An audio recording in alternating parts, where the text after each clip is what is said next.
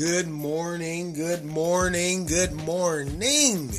The sun is shining, the birds are chirping, and you are breathing.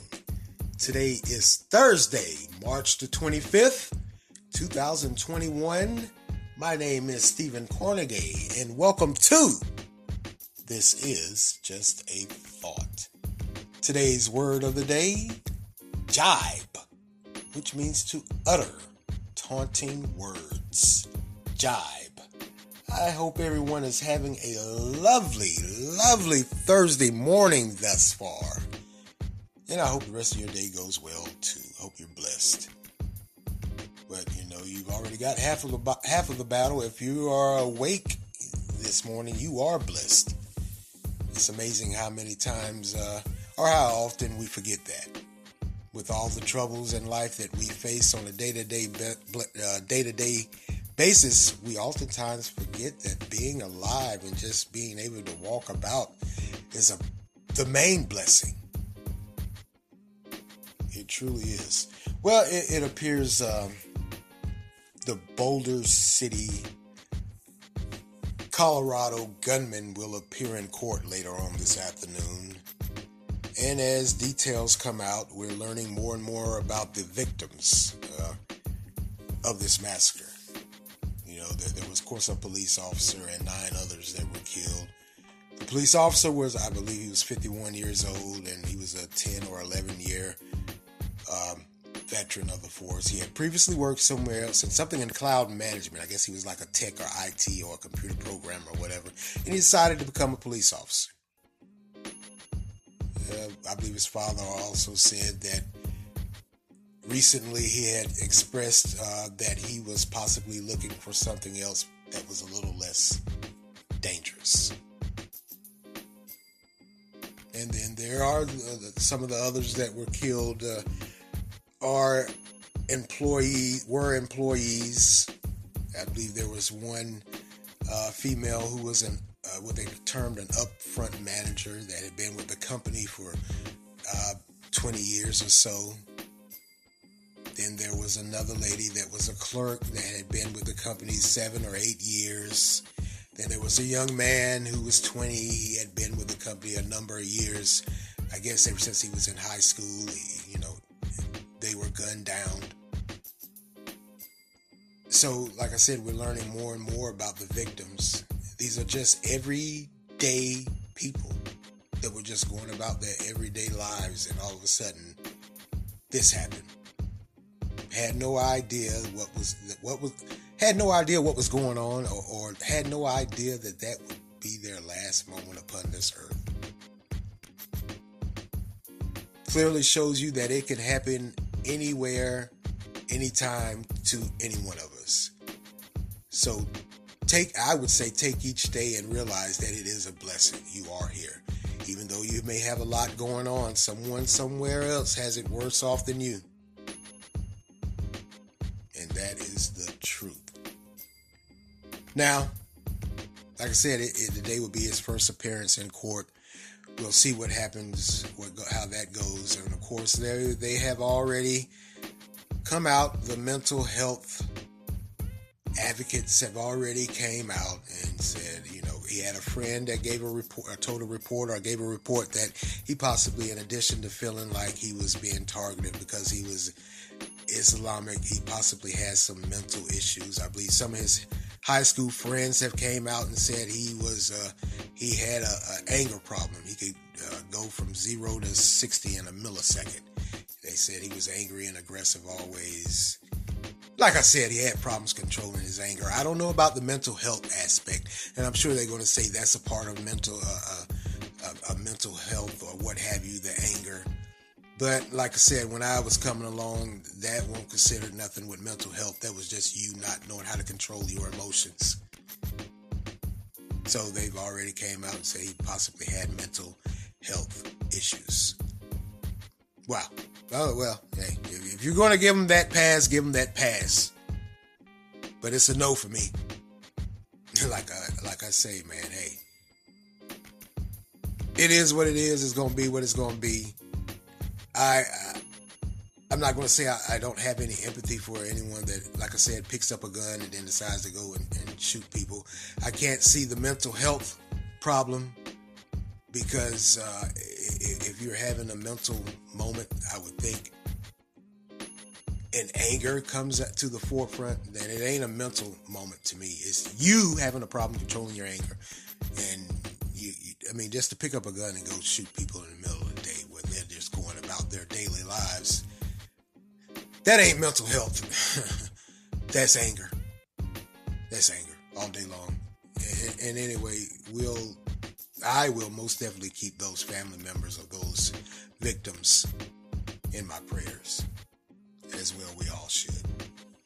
Okay, moving along. It appears a cargo ship has gotten stuck, ran aground. For you civilians that don't know about that, when they say got stuck, it ran aground. Old Navy term, I guess. A nautical term, I should say. It appears the cargo ship has gotten stuck in the Suez Canal in Egypt. Now, the cargo ship named the Evergreen is a Panamanian flagship that carries cargo between Asia and Europe. And apparently it's a big one. It has to be. It's blocking the whole canal. Ships can't get in and out. Now, it ran aground Tuesday in the canal, dividing the continental Africa and the Sinai Peninsula. Now, experts are saying they've never heard of this happening in the man-made canal's 150-year history. On Wednesday, tugboats tried to free the ship, but to no avail. I remember those tugboats, man, they're small, but they are powerful. Of course, with most ships, when they pull into port, all ships, when they pull into port, they need the assistance of tugboats that do the pulling and the pushing and the nudging to get you nestled in there right beside the pier, all snug and tight. So those little tugboats, they are powerful. Now, what they're saying is it may take a day or two. Now, while stuck there, like I said, literally, other ships are piling up. They're going out into the Mediterranean Sea or coming into the Red Sea. They're in the front and the back, awaiting entry. Can't get through that narrow canal. There's no way they can get through with that ship stuck there. And they're waiting to transport their goods. Now, officials are also worried that these idling ships, could be subject to attacks. The region is known for it ship raiding. Pirates. Pirates are still around. Now, I'm sure many of you, I don't know if you can remember years ago, there was that story. There was even a movie. Tom Hanks played in a movie about the ship being overtaken by Somalian pirates. Yeah, so that region is known for that area. Apparently, pirates are still around. That's strange. Not strange, but that's... okay.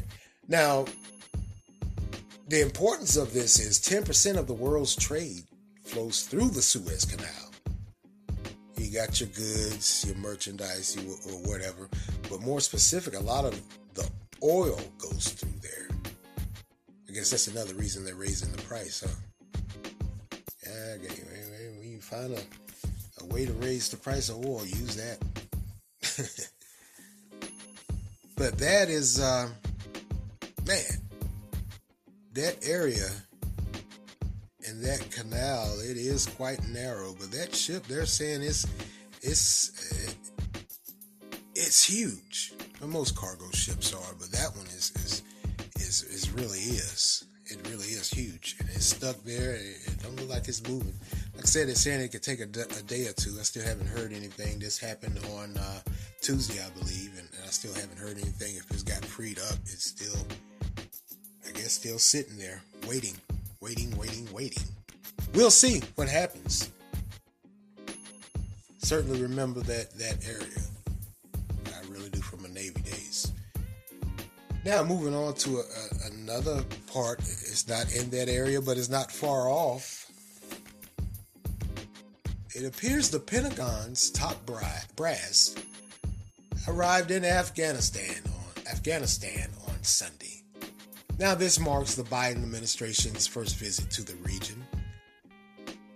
The administration finds itself trying to figure out how to withdraw the 2,500 troops that are still left in Afghanistan without creating a high security risk to the region and possibly the world.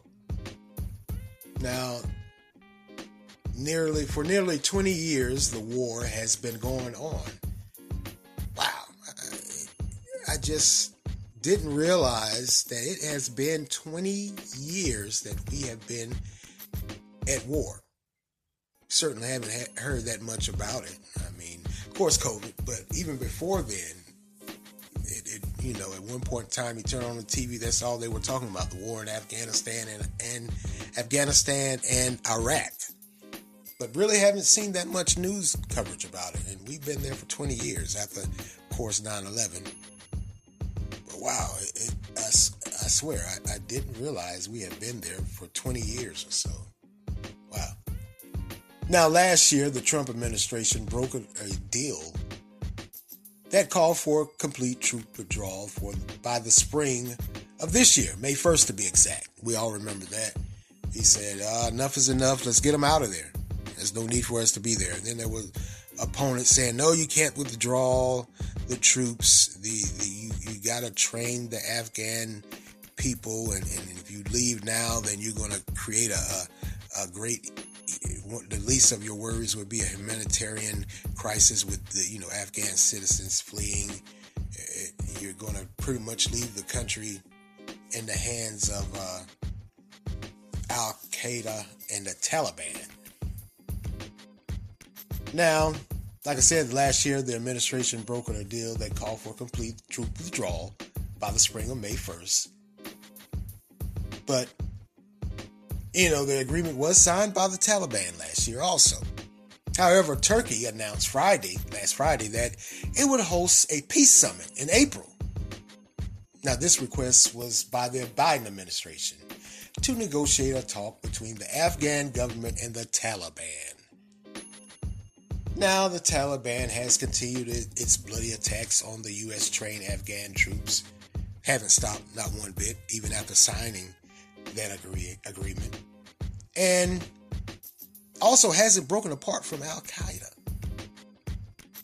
which was part of that deal also that they agreed upon and signed last year. Now, the Taliban's response to the fast approaching May 1st deadline is, if the U.S. doesn't meet the deadline of May 1st for complete troop withdrawal, there will be a reaction. So they're always making threats. But like I said, they're saying that the U.S. agreed to this troop withdrawal, and if they're not gone, there's going to be a reaction. Well, there are a lot more things that were agreed upon that they signed. They were supposed to stop the killing and the bombings and the shootings and the raidings, and they've continued on. Just amazing how they can say if they don't, then there's going to be a reaction. You mean a continued reaction to what you've already been doing and haven't stopped after you agreed upon that? I don't know too much about those little peace deals and peace summits and how they work.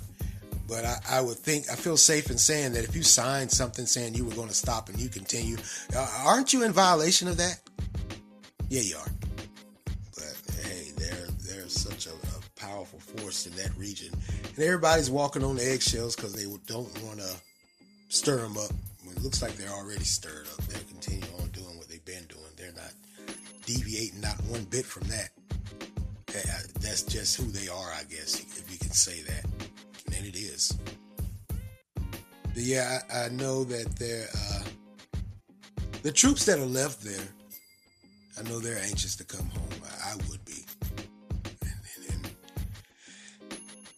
And anyway, it's an ongoing battle, a war, 20 years. Wow, I did not realize that. I hate to keep saying it, but it just boggles my mind that 20 years later. Let's see here. 20 years later, Bin Laden has been killed. some of his, I guess one of his sons or whatever, some of his other high-ranking Taliban members have been killed. On the Iraqi side, Saddam Hussein has been killed. And many of you may be asking the same thing I am. Are these the ones that, well, bin Laden was especially targeted because of 9/11, and Saddam was targeted because of his treatment to citizens or certain people in that region of Iraq and Kuwait. If they're gone, why are we still there? We're still there because they were just pretty much figureheads. Because just like this article talks about the Taliban, but they're still linked to Al-Qaeda. They're still there, and they aren't going anywhere. Now, I can remember when the U.S. first went to that region, people were saying, whoa, wait a minute. You shouldn't go. That region is very volatile. There's really nothing you can do there because it's been ongoing for not just years, decades, centuries. And now we see this, and it's true. You got 2,500 troops still left there, and you're trying to figure out how to get them out without leaving the country and the region in turmoil that will surely spill out to the rest of the world. It's just, it's a diplomatic mess. But another question that comes up, how would you disband Al-Qaeda? Because Al-Qaeda seems to be the keeper of all the stones, if you will. They have, Al-Qaeda is Al-Qaeda, but it seems like they have different sets of or wings or whatever that go out and do their bidding. So how do you dismantle them? How do you get rid of them? They may possibly, but they're going to be there for however long they're there until I guess they decide it is what they want, whatever that is. We'll see. Okay. So, wow. In the midst of all that, I just keep thinking 20 years. Wow, that 20 years has gone by fast, has it not? I just can't believe it's been 20 years since the United States has been in that region, dealing with that. Time will tell, time will tell. Now, let's move along to a topic that that caught my attention. And it's really, I don't want to say perplexing, but I just have some questions and observations. It appears a North Carolina school system finds itself in the hot seat over some racist tweets. Now, the tweets were part of a Civil War history assignment for fourth graders at Wax Hall Elementary School in Union County. I believe Union County is out west, if I'm not mistaken, near the mountains or going towards the mountains. Might be in the mountains. Well, apparently the assignment asked that students to write mock tweets and hashtags from the perspective of people living in North Carolina during the Civil War. So they gave them an assignment and say, hey, you're going to take this perspective of North Carolinians during the Civil War and how they felt about slavery. I guess they were in favor of slavery. So that was the perspective. That might be the problem also for some people. Now, one of the tweets contained from someone with a handle of Slavery Forever. The tweet said, "Don't stop slavery." Another tweet said, "You may not agree with slavery, but I do, and I'm honest about it. Hashtag slavery for life." Another, under the fake username Confederate for Life, "Why do we need to leave the country? We can stay and our slaves can too." Hashtag slavery forever. Now, what caught everyone's attention was the school, Waxhaw Elementary, uploaded a photo to Facebook showing the message on a classroom wall. And the school captioned the photo with the message that they were ones that students were most proud of. These were the tweets that the students were most proud of.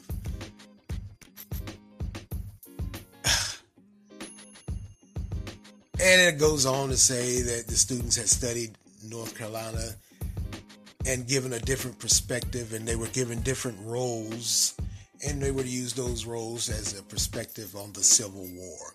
They were supposed to give their, pro stance on slavery. Now, maybe they were supposed to do another part of the assignment that they were supposed to give a perspective from those that were against slavery, the abolitionists, or maybe even some of the Southerners that were, from North Carolina.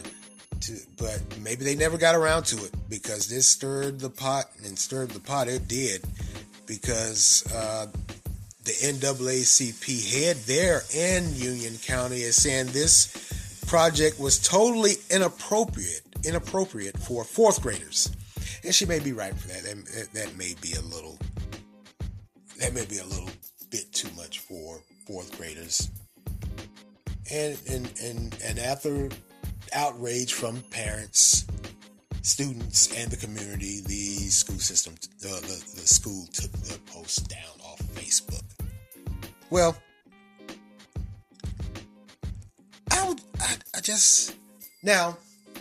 understand now that there is an ongoing to change the curriculum at the state level that includes a more in-depth discussion and explanation of slavery. I understand that wholeheartedly, and this is one of those. I mean, you can't have a discussion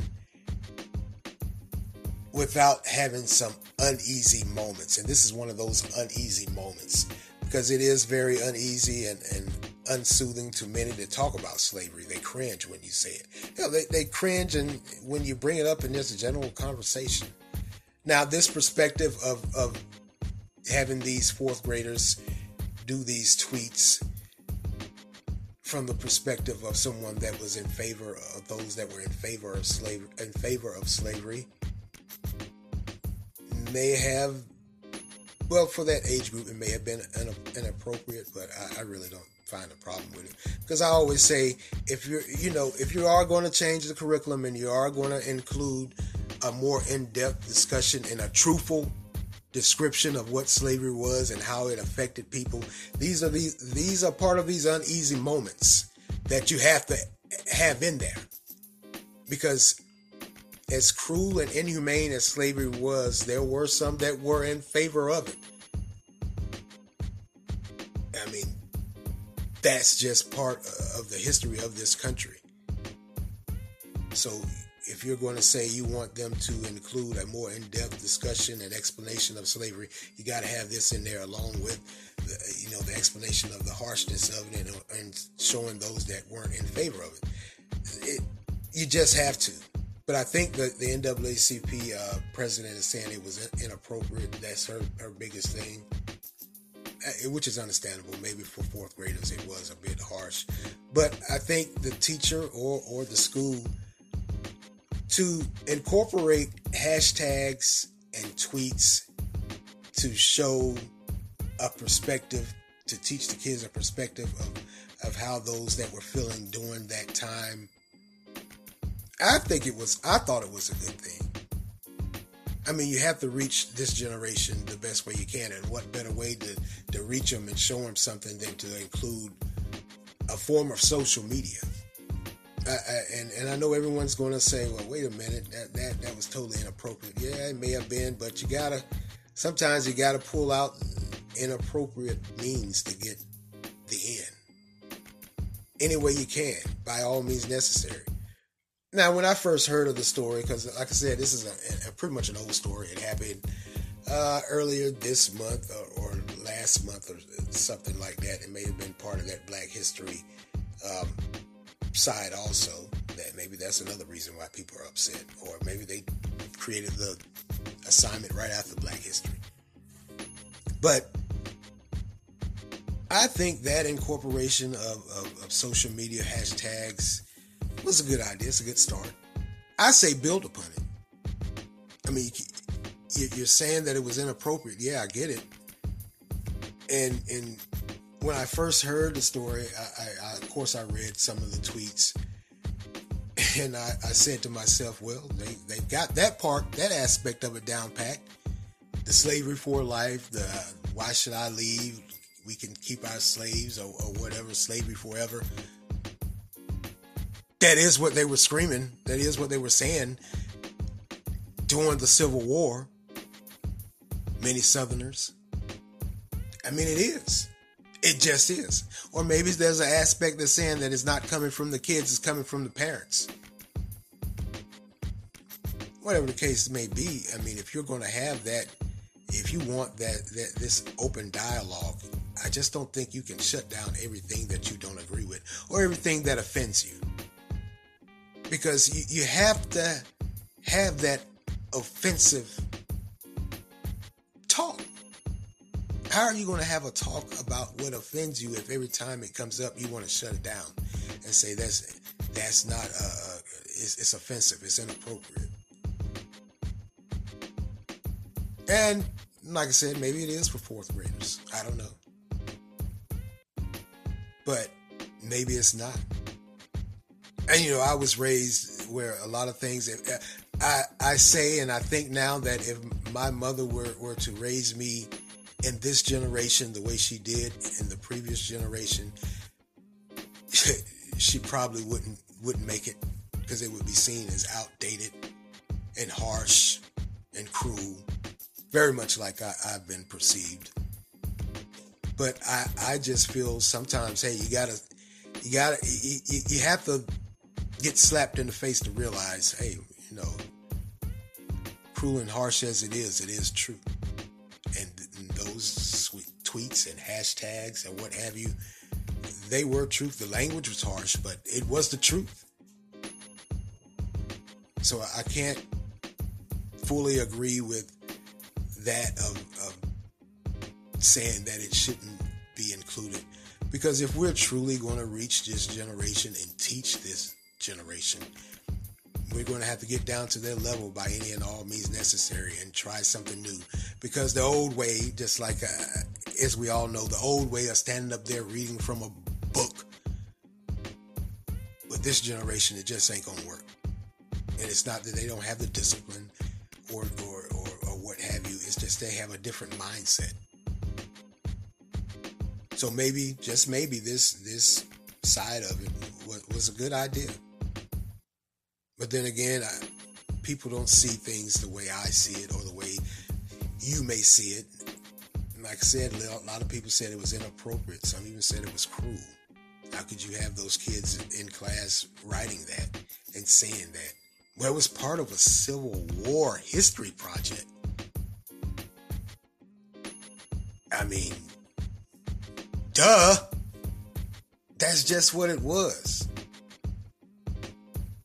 But, you know, hey, I understand. Like I said, if you're going to say you want to have a discussion and you want this to be included in the curriculum of teaching the kids about slavery, you're going to have to encompass everything, every aspect of it, even those that offend you.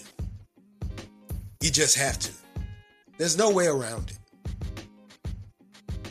So I just would say, hey, everybody just calm down, man. I didn't get offended when I read those tweets. I just didn't. Because first thing that came to my mind after I read what they were trying to do, the perspective, I said, oh, this is a pretty good idea. I think everyone is offended by the language that was used by fourth graders, and they probably said, well, how do these fourth graders know how to say that? I think they're trying to figure out where they got that language or where they got that implied, or those implied messages of hate. Probably saying it came from the parents, maybe some of the teachers. If it did, it did. You can't change what's in someone's mind. Can't change what's in someone's household. If they choose to teach it that way to their kids, a way as cruel as that is, or as cruel as that sounds, they just do. It's all about what you do in your household, how you explain it to your kids, how you combat it. Like I said, I personally didn't find any offense in it. I'm on the fence as it relates to those being fourth graders. Yeah, that may have been a bit too much for them in the fourth grade. Yeah, that may have been a little bit too much. I give you that. But as far as, reworking the educational system, the curriculum to include a more in-depth discussion and explanation of slavery, I think this is the start. May sound odd coming from me, but look a little deeper. This is the start. You have to start somewhere. And oftentimes in life, we all know that when you start to dig into issues that are hard to truthfully discuss, you don't get lilies in the valley. You usually get the manure. And you have to start it. Hey, even when you're planting, you got to start down in the dirt. This is down in the dirt. This is that moment. This is that discussion that needs to be had and not shut down. If you're truthfully going to discuss every aspect of slavery, not just some aspects that you handpicked, because that's been the problem for far too long, as we all know. When we have these discussions, not just about slavery, but any part of history, how specific parts are picked out and done away with. And then years later, when we become adults or young adults and we start researching on our own, we find out that, hey, I wasn't taught that in school. Because someone made a decision, they're too young, it's too harsh. No, it ain't. It needs to be talked about. It just does. Stop sugarcoating everything. You're not sparing anyone's feelings by taking certain things out for historical context. If you truthfully want to have that discussion, then this is the start for me. This is the catalyst. It truthfully is. Now, those administrators may not have thought that far ahead, and the parents that are offended may not have thought that far ahead. But for me personally, this is it. This is where it starts. You got to sit down and have those uncomfortable conversations. You got to dig down in that dirt in order to get those lilies. They just don't pop up because you hope and wish for them. You got to dig deep in the dirt, turn that soil over, and throw that manure on it to help those flowers grow. Do people still use manure in gardens, or they use compost? Ooh. Oh, how wonderful. All right. All right. Like I said, I hope everyone's having a wonderful Thursday. I hope everyone enjoys their weekend. I may or may not be back before the weekend starts. I'm going to try. Crazy work schedule. Crazy life. A lot of things going on. I just think with everything that's going on in the world right now, I truly think everyone just needs to breathe. Take a step back and take a deep breath. Go meditate somewhere. Weather's breaking. Go sit in the park. Sit on the grass and just sit there and relax. Do like we used to do when we were kids, when we would lay on the grass and look up at the sky. Right now, it seems like everyone's up in arms and just ready to just roar, like they're just in a blind fury and rage. Take time to relax. I know it's hard as adults now. You got work, you got kids, you got bills, you got COVID. I know it's hard, but for your own personal well-being, take some time for yourself. Maybe doing too much. Can help you to refocus and relax. Well, That's all for me today, and I want to thank you all for lending me your ears this morning. Continue to like, support, share, offer feedback. Anchor has a great feature where you can leave a voice response, and I would love to hear your voice. You know, like I always say, I won't bite. Not physically anyway, verbally I may. So, offer your feedback. You can also make monetary contributions. Continue to follow and listen on Anchor, Spotify, Google Podcasts, Breaker, Overcast, Pocket Cast, and Radio Public. Also on Verbal and WordPress. And just like I told you guys yesterday, I'm working on that YouTube. Put a face to the voice. I will be going live soon. I will give you the exact date and time. This is Stephen Cornegay for This Is Just a Thought.